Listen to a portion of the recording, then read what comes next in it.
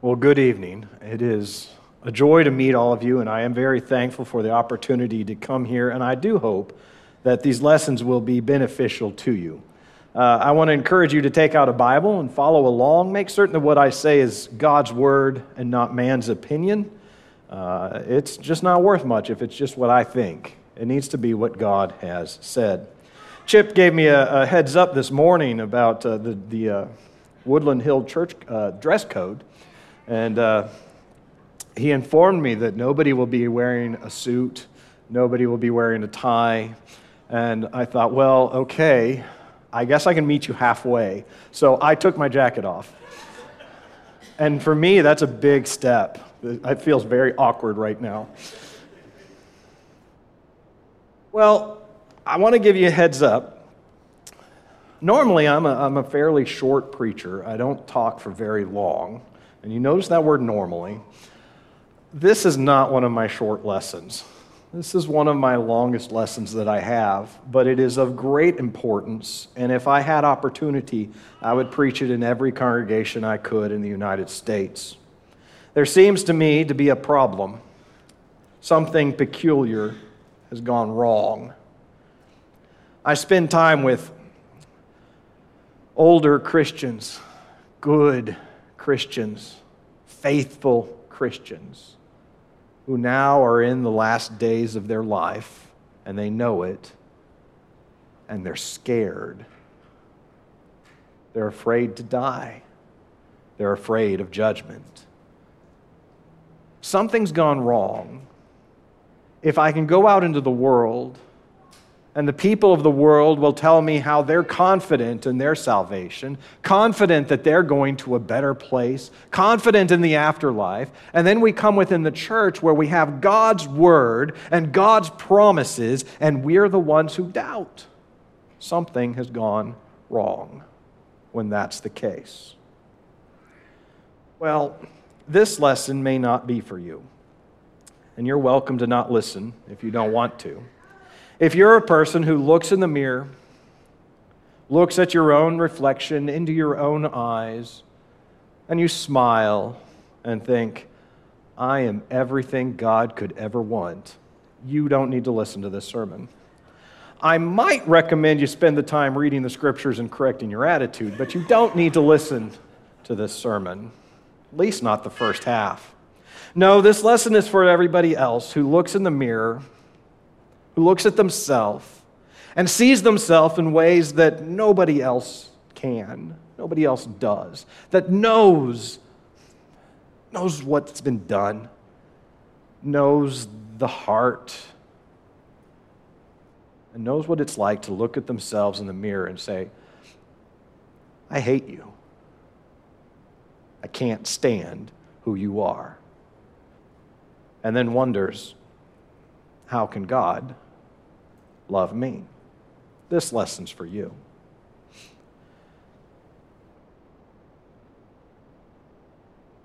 But before we get into it, well, what we're going to talk about is being imperfect, having flaws, knowing your weaknesses, and still being saved. A more catchy title that I've just never quite decided to put on the PowerPoint. I've never decided to use it, but it's a more catchy title is How to Be a Horrible Person and Still Make It to Heaven. And that's really what this lesson is. Not to embrace the horribleness, but it's for people who feel horrible and are not really wrong. How to be horrible and still make it to heaven. The Bible gives us three crucial attributes, three things we can focus on that will take a horrible person and bring them to Christ, a horrible person and bring them to heaven. But I do want to say before we get into that, all right, turn it on. Turn it off. There we go. One thing that I need to say before we get into tonight's lesson, and this is true before we get into any of the other lessons, we need to make certain that we keep this straight. Salvation is not dependent on you, it is dependent on Christ. First and foremost, there is no other way to be saved than through Jesus. We're told in John 14 and verse 6, He is the way, the truth, and the life. No one comes to the Father but through Him. No other way. Acts chapter 4 and verse 12 tells us that there is no other name under heaven by which all men must be saved. No other way to be saved than through Jesus. Romans chapter 8 and verse 1 tells us that there is only one question that matters on the day of judgment. Therefore, there is now no condemnation for those who are in Christ Jesus. The only question on the day of judgment is, do you have Jesus? If you have Jesus, doesn't matter what your life was like, doesn't matter how long you had him, doesn't matter anything else, if you have Jesus on the day of judgment, you are saved.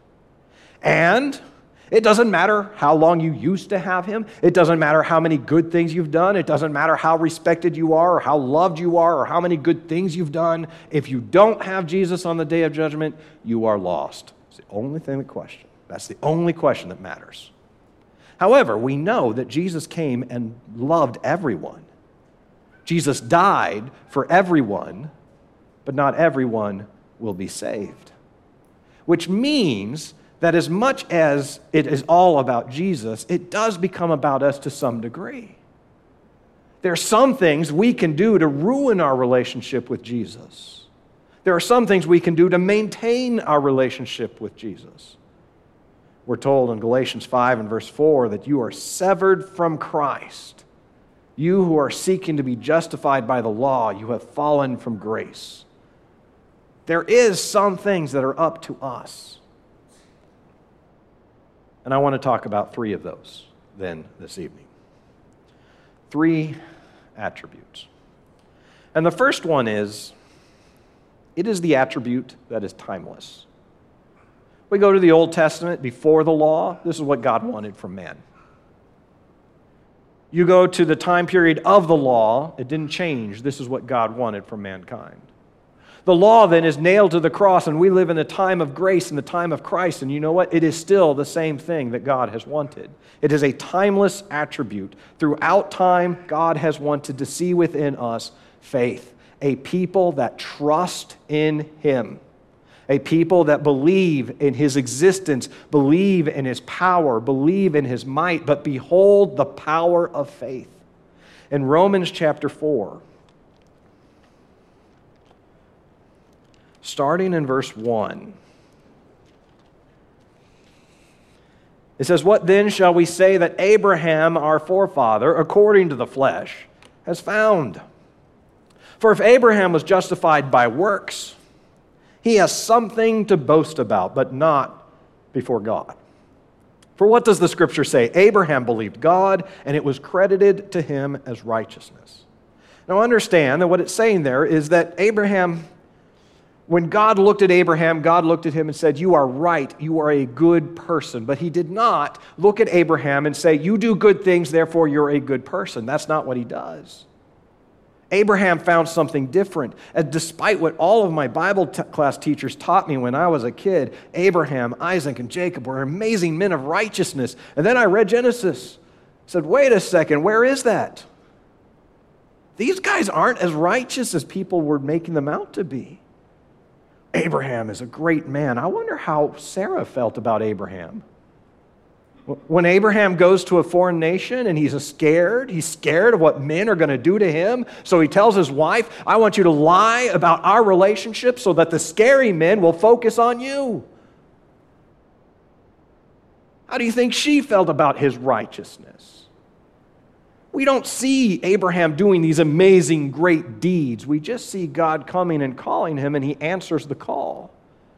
God makes promises, and he believes the promise. He has tremendous faith, but I don't know about tremendous righteousness.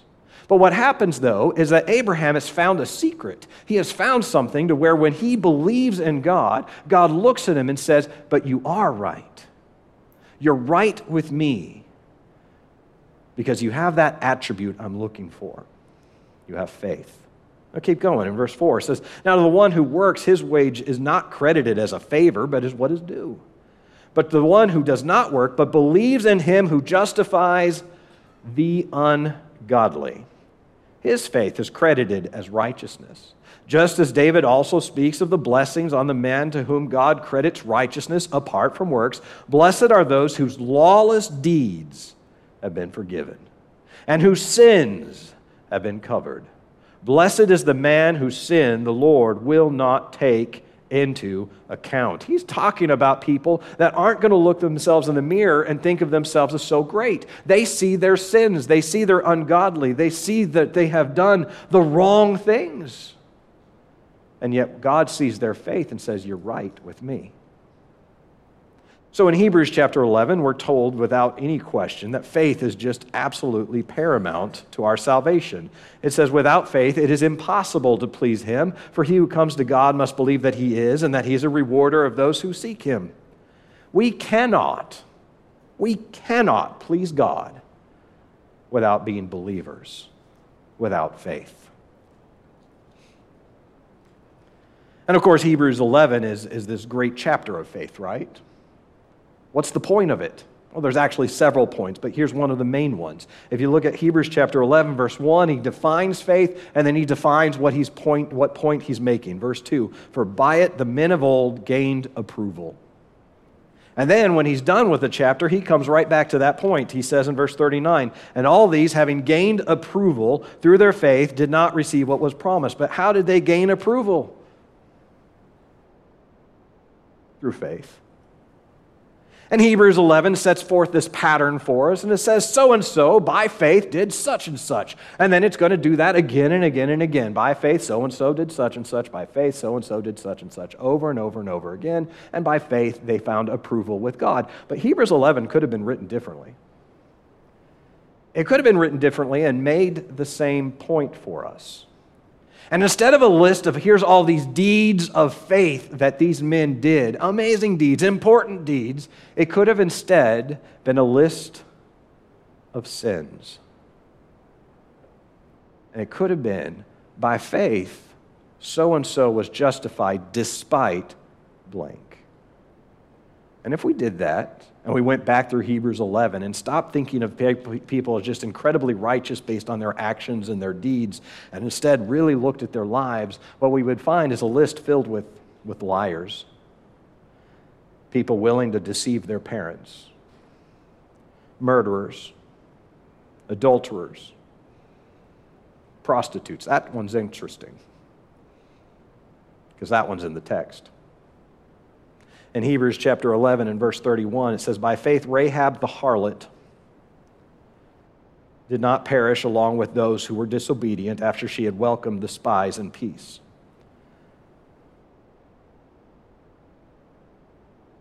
She never lost the description.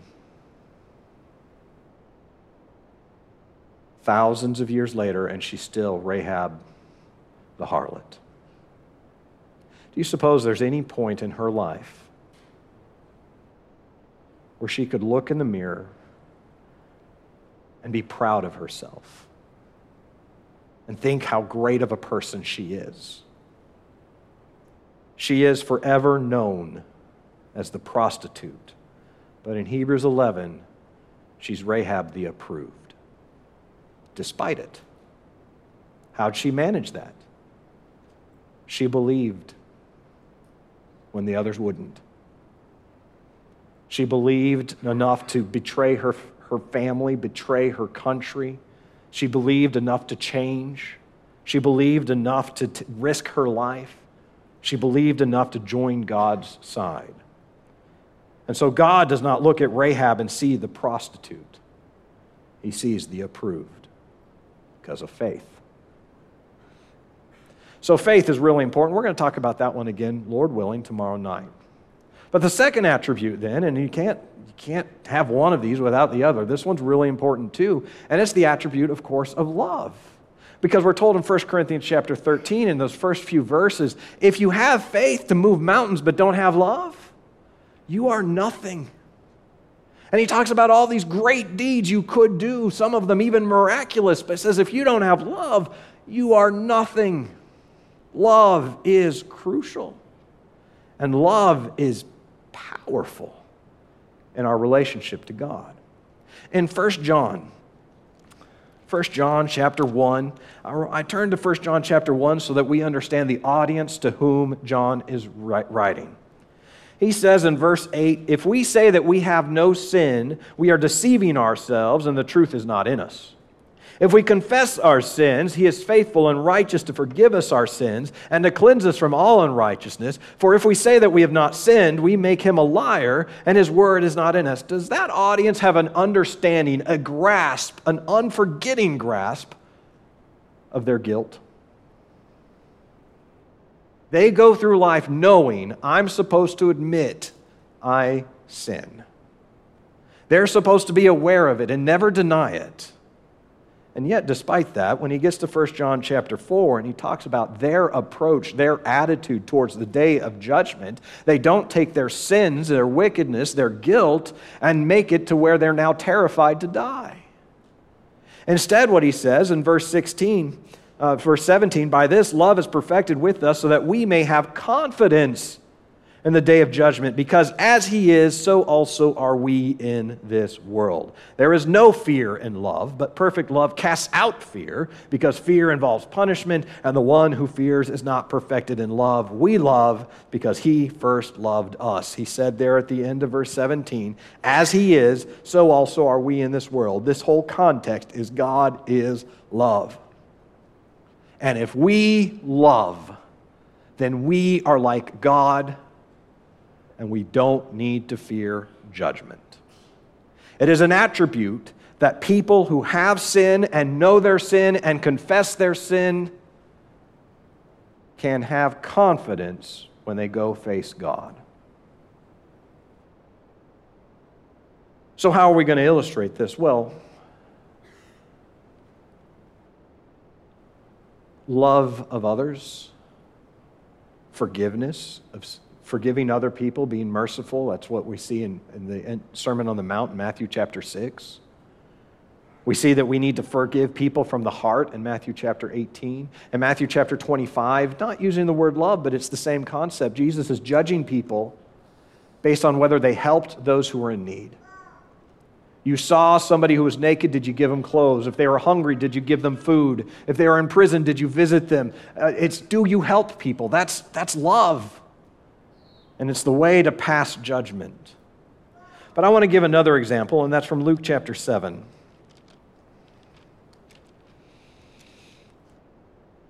In Luke chapter 7, starting in verse 36.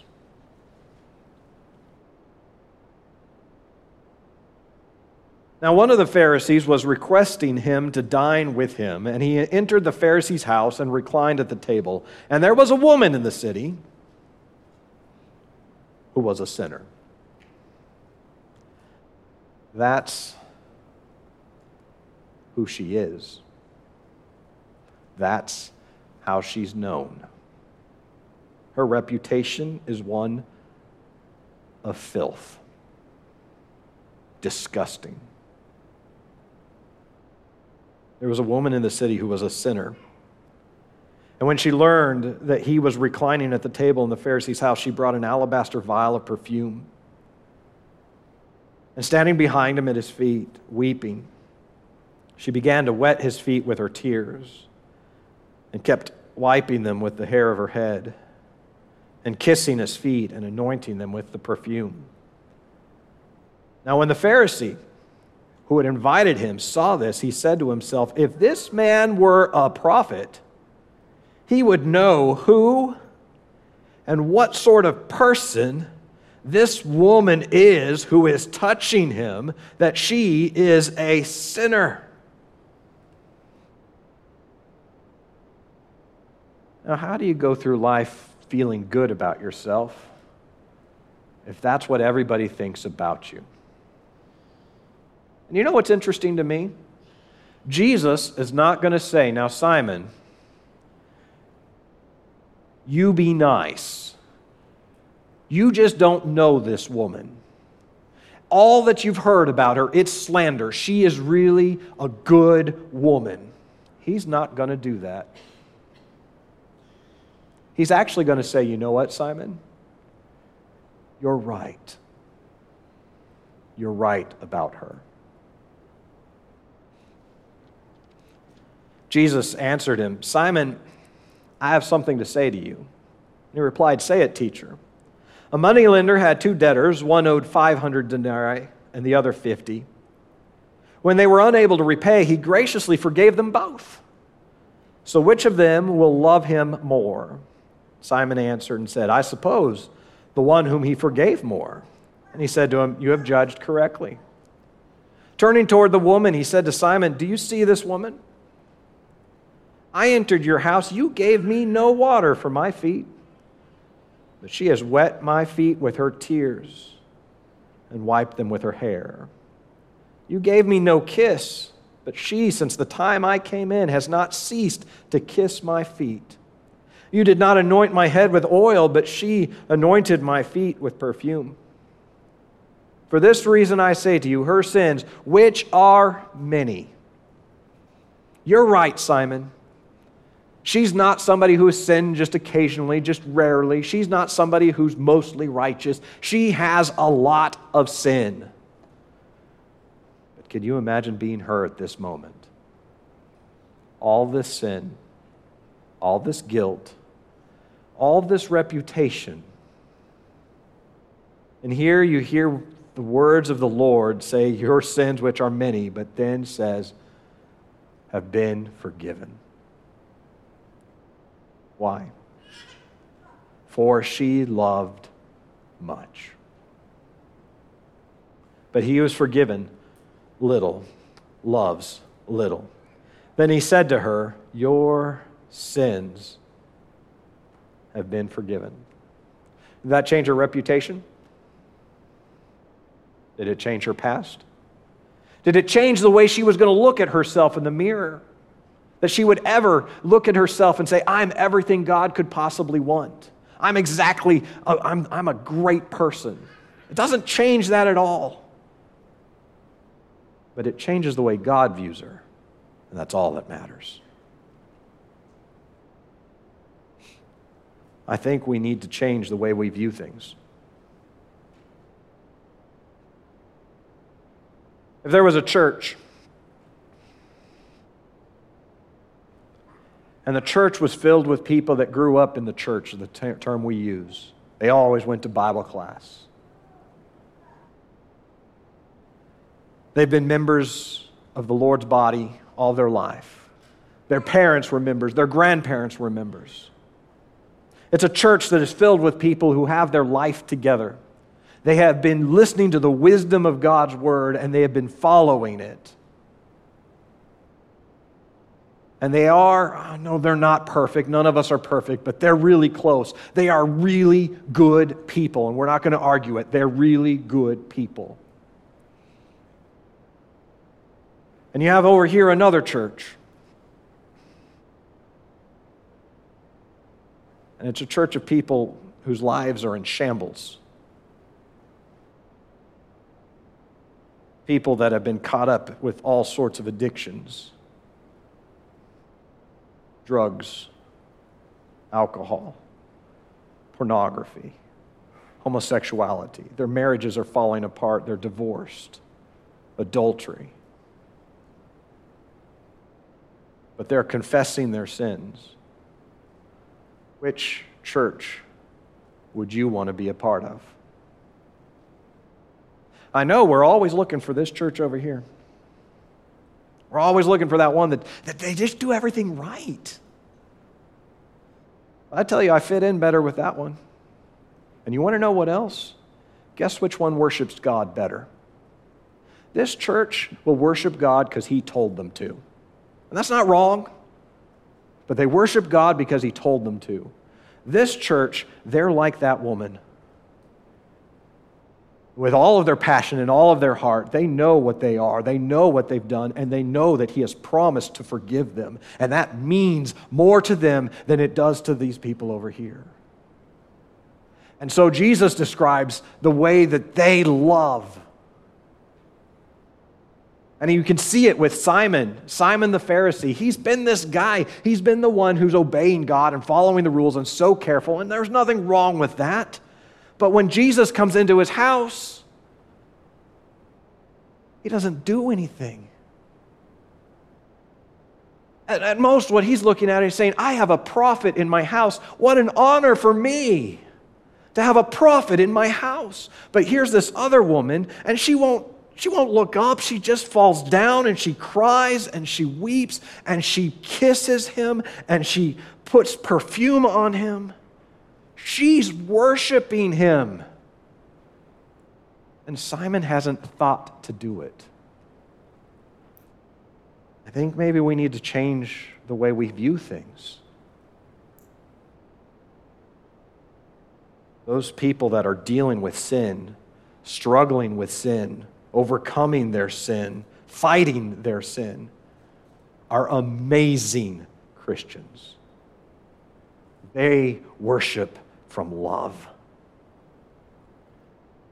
And that love takes people like this woman, people with a reputation and self-doubt, and it makes them right. It makes them saved. But there's a third attribute. Do you know what it is? I imagine if I went across the churches of Christ across America, from my experience, I have a good hunch what everybody wants the third attribute to be. Now, I can't say that's true for you, but I feel pretty safe that across the country, there are going to be people who are really upset that it wasn't number one or number two based on our behavior and our teaching. And of course, that would be obedience. And you want to know what? It's not obedience. That would be ridiculous. How would we say that the people who are going to be imperfect get to heaven by being perfect? No wonder we're afraid to die. We set a standard we're not going to reach, a standard we can't reach. It's not obedience. Now, I've had some people come up to me afterwards and say, I know, it's hope. And I love you, because that's a good scriptural answer, right? Faith, love, and hope. The three are given to us in 1 Corinthians 13. It's not hope either, and the reason why is because hope and faith are nearly the same thing. They're in the same definition, right? Faith is the substance of things hoped for. When we're talking about a list like this of attributes, you're not going to see a huge distinction between faith and hope. No, it's not hope. You want to know what it is? It's humility. Humility is the attribute that God adores. And we sometimes forget. In Luke 15, if you've been to a gospel meeting before, you have probably heard Luke 15 be brought up. We love talking about Luke 15, and for good reason. It's the parable of the prodigal son. You know, I think I read it wrong. For a long time, I'm pretty sure I read this wrong. I didn't see its depth, its intensity.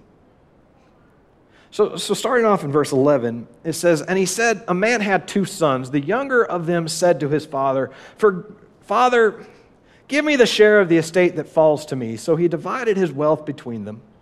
And not many days later, the younger son gathered everything together and went on a journey into a distant country, and there he squandered his estate with loose living. Let me ask you, are you angry when you read that? Because if you're not angry, you're like me and you didn't read it right. I'm pretty sure the audience at this point is furious.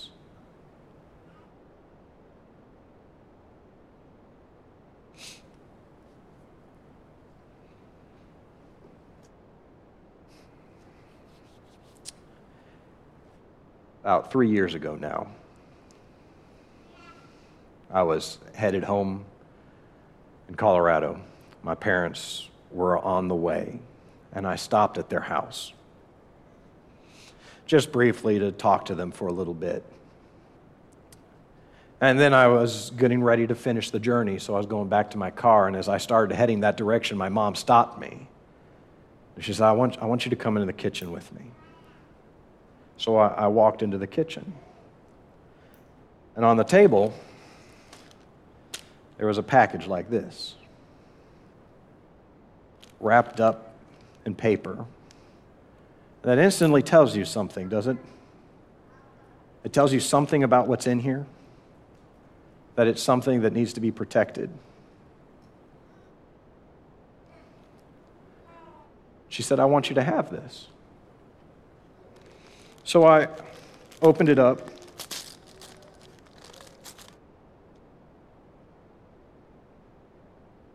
Carefully.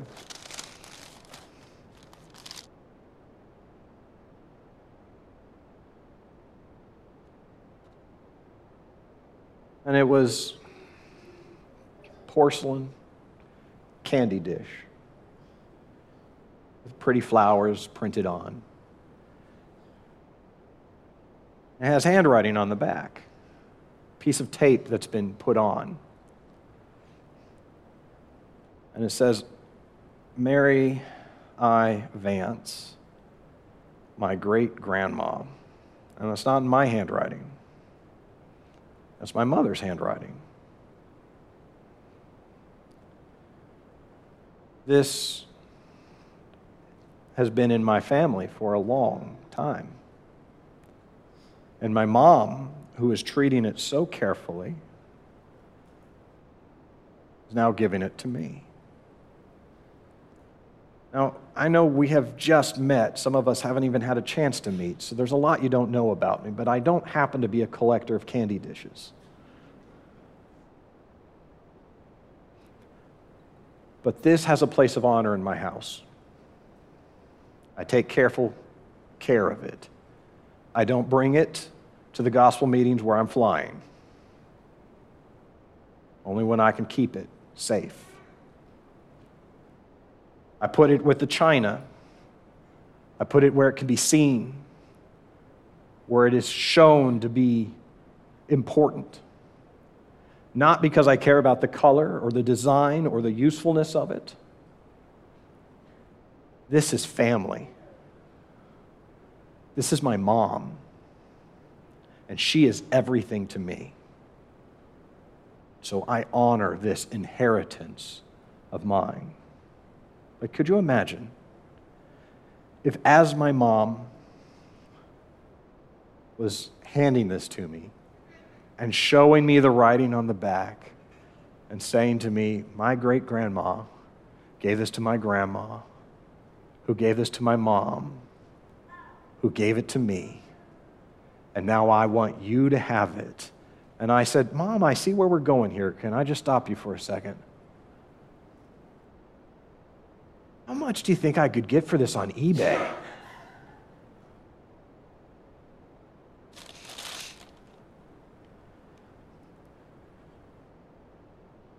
Because I sure would like to spend some time with a prostitute, and they're getting expensive.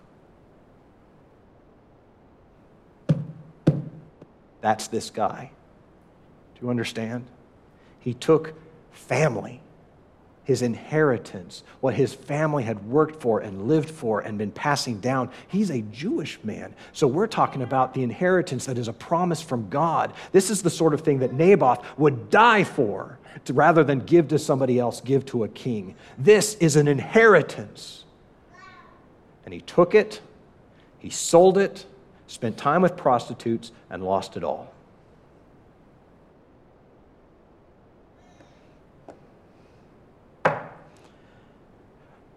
We're supposed to be angry.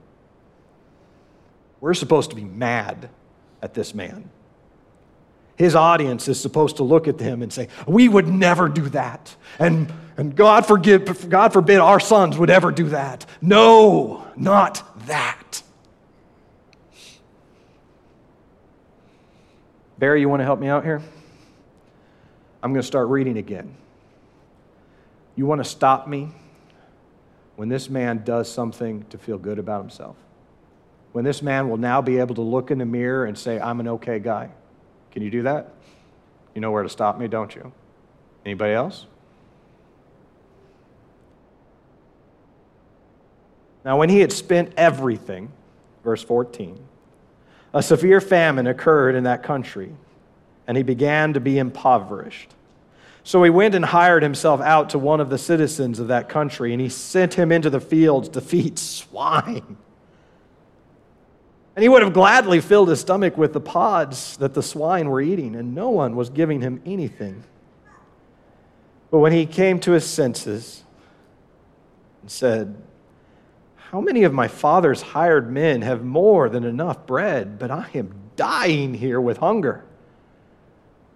I will get up and go to my father, and I will say to him, 'Father, I have sinned against heaven, and in your sight I am no longer worthy to be called your son.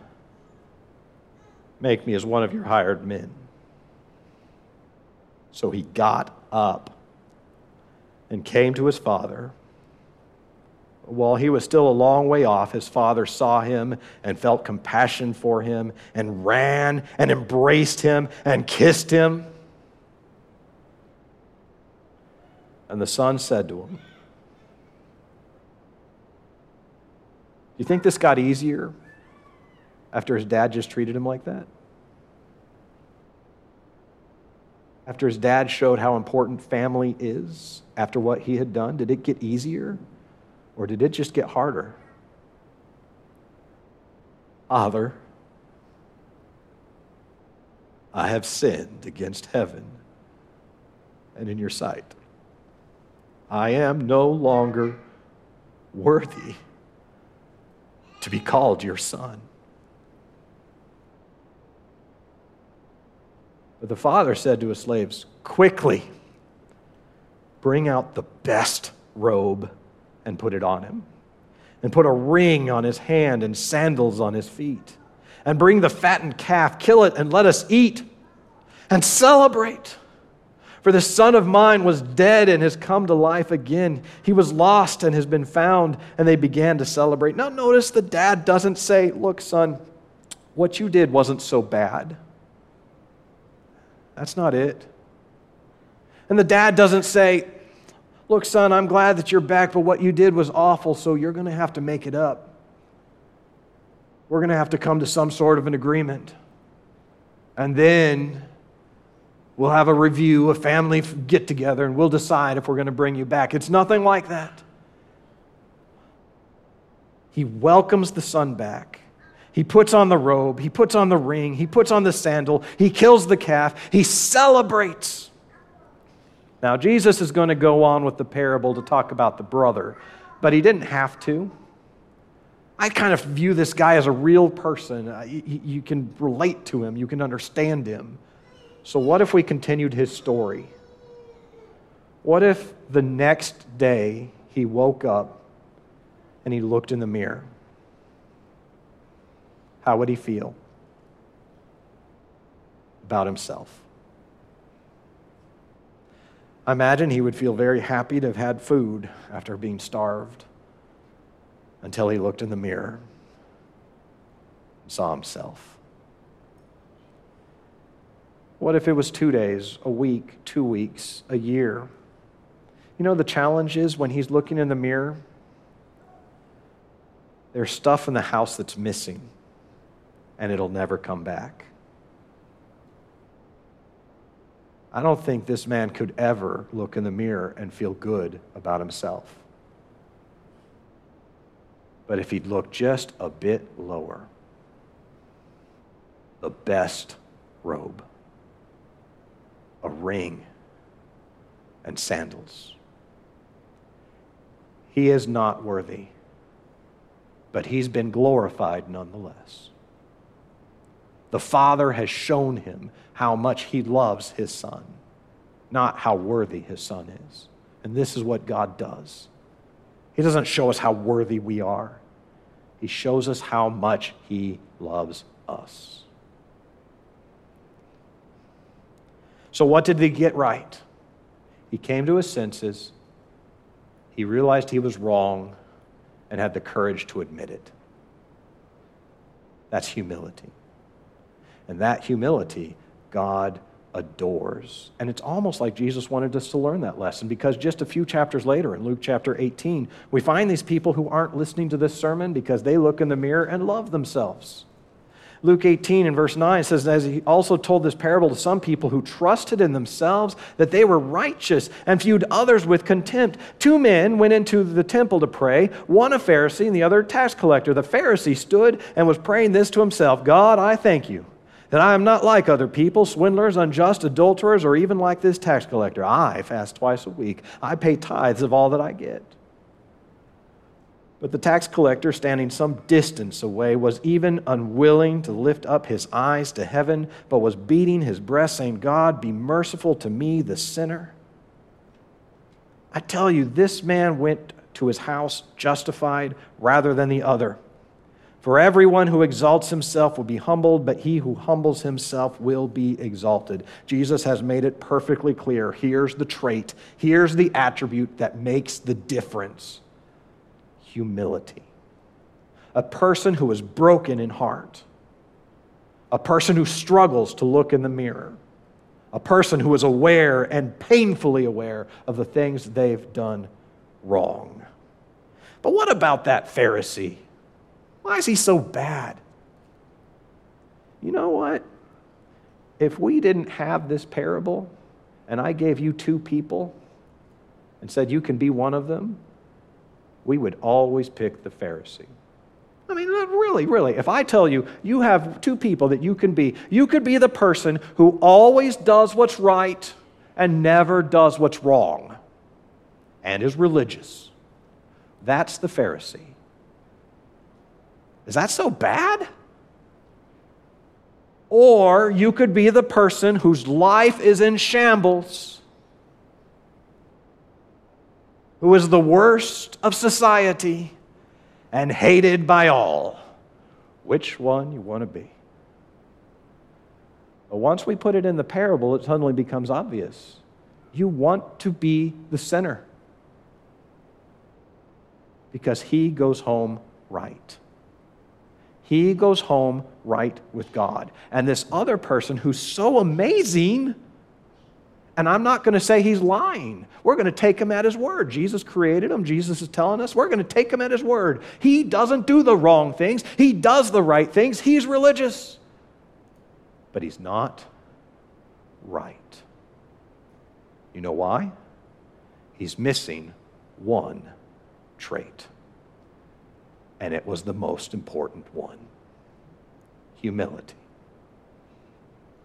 The people that break at the feet of God, fall down and beg and cry, the people who aren't so impressed with themselves, the people who are emotionally devastated, are the ones that God lifts up and says, but you're mine.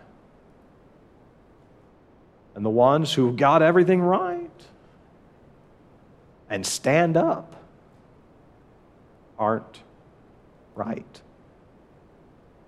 Now, you're probably a little excited here because that's 3 points. The sermon must be over. I told you it's a long one. We kind of hit the halfway point. Not quite. We're beyond halfway, but stick with me. I know that if I finish the sermon right here, I believe that if I finish the sermon right here, afterwards somebody would come up and say, but Jared, come on, obedience. Fair enough. I didn't put obedience up there, but you know what? Obedience absolutely is important. I mean, we're told in 2 Thessalonians 1 and verse 8 that judgment is going to come upon those who did not obey the gospel. Obedience matters. We're told in Matthew chapter 7, verses 22 and 23, it seems like it's 21, where Jesus says, not everyone who says to me on the last day, Lord, Lord, will enter into the kingdom of heaven, but he who does the will of my Father will enter. Obedience matters. In 1 Corinthians 6, verses 9 through 10, it talks about these people will not inherit the eternal kingdom. And he talks about this sinful things, this sinful list. Obedience matters. You can come to Christ as a prostitute. You don't get to stay a prostitute. Obedience matters.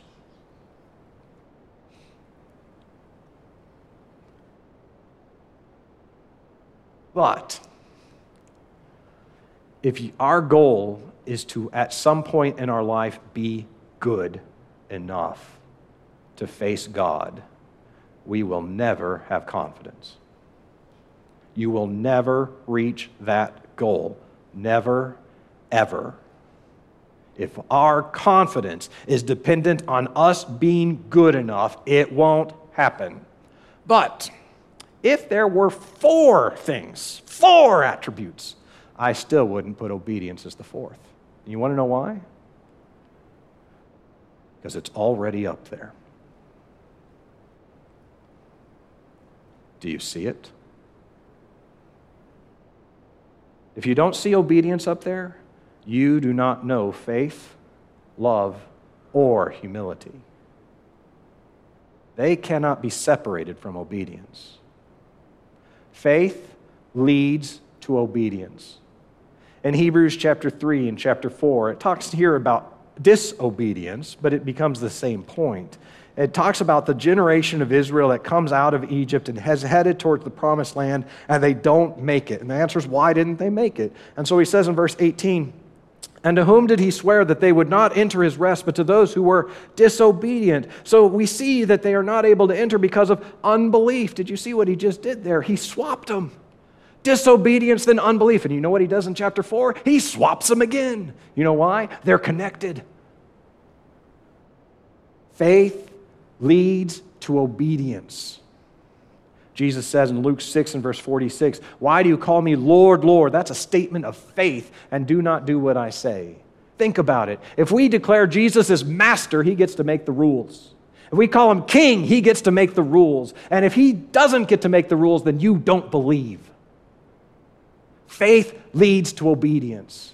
If you believe he's the almighty God, he gets to make the rules. Love leads to obedience. What did Jesus say? If you love me, you will keep my commandments, which is just so obvious. If you love God and there's something that God can't stand, if you love him, you don't do it. If there's something that God just loves and it makes him so happy, if you love him, you do it. Love leads to obedience. If instead you're saying, well, I know God likes it, but I'm going to do my own thing, that's not love. And humility leads to obedience. James 1 and verse 21 tells us to humbly submit to the word implanted, which is able to save your soul. It's obviously going to be humility. There's this idea that says, you know what? God's thoughts are better than mine. God's ways are better than mine. God is greater than I am. I will do what he says. It's directly connected.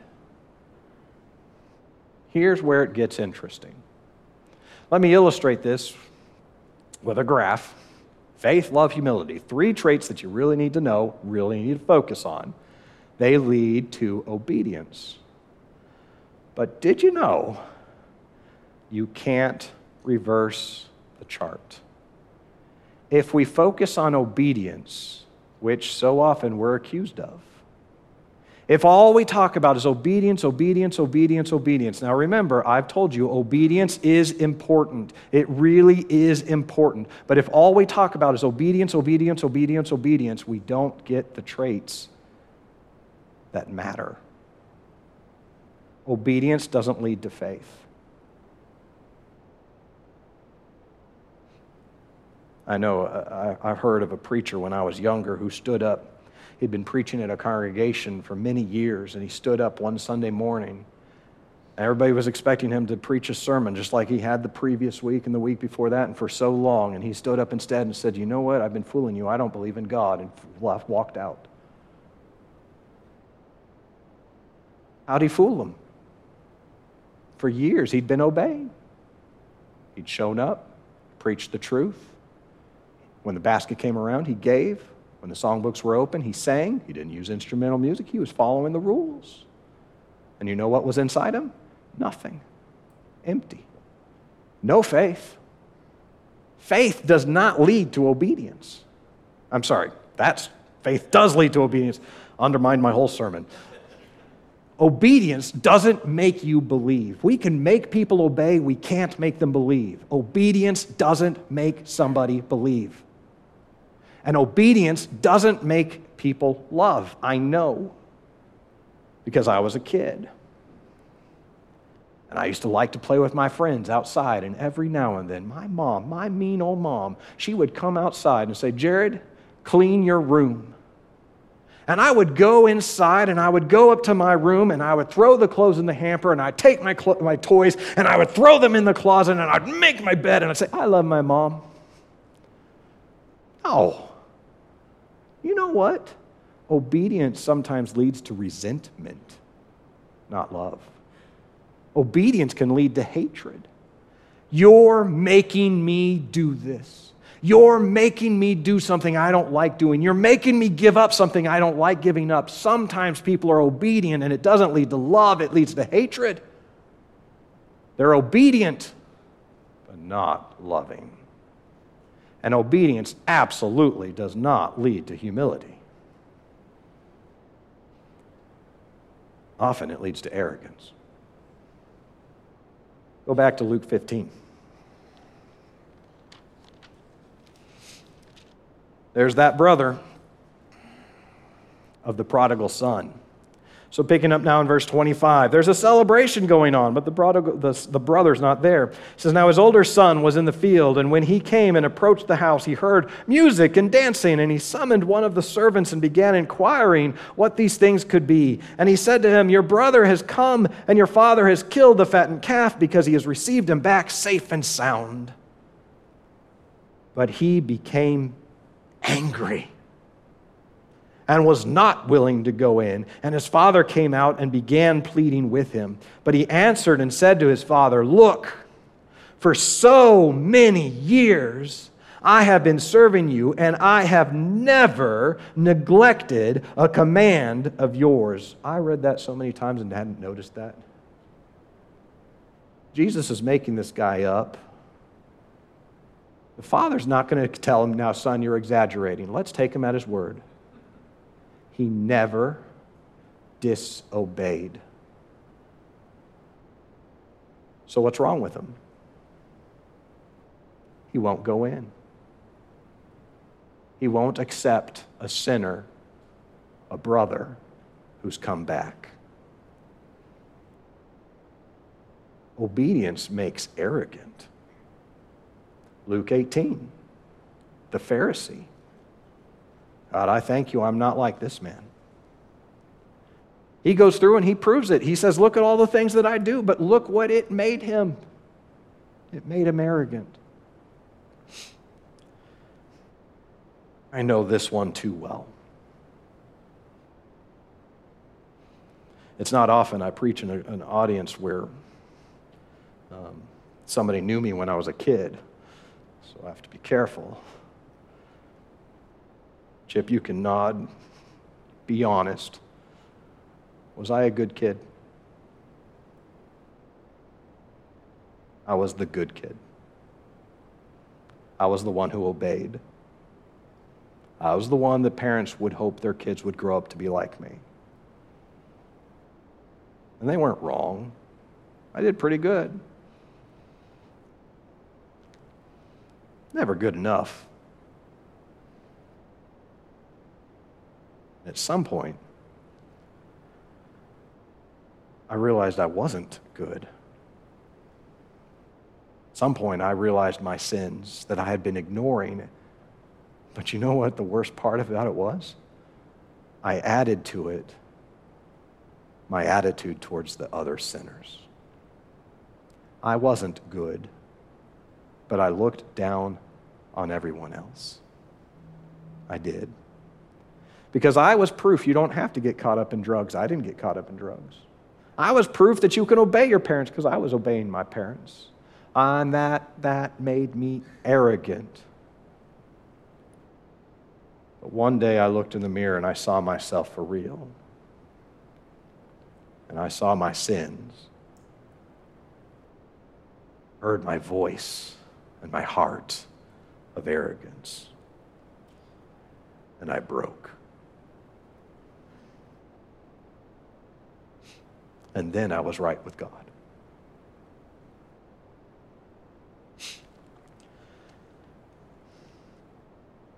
So, if you have trouble looking at yourself in the mirror, 3 attributes. They make a world of difference for people like you and me. Faith, love, and humility. If you're not a Christian, we encourage you to become one, to join us in this journey, to be baptized into Christ for the forgiveness of your sins. If you're a Christian and you have been wrong, you've been doing things that God hates, fix it. Fix it now. We're not here to judge you. We are here to help you. Why don't you come as we stand and as we sing?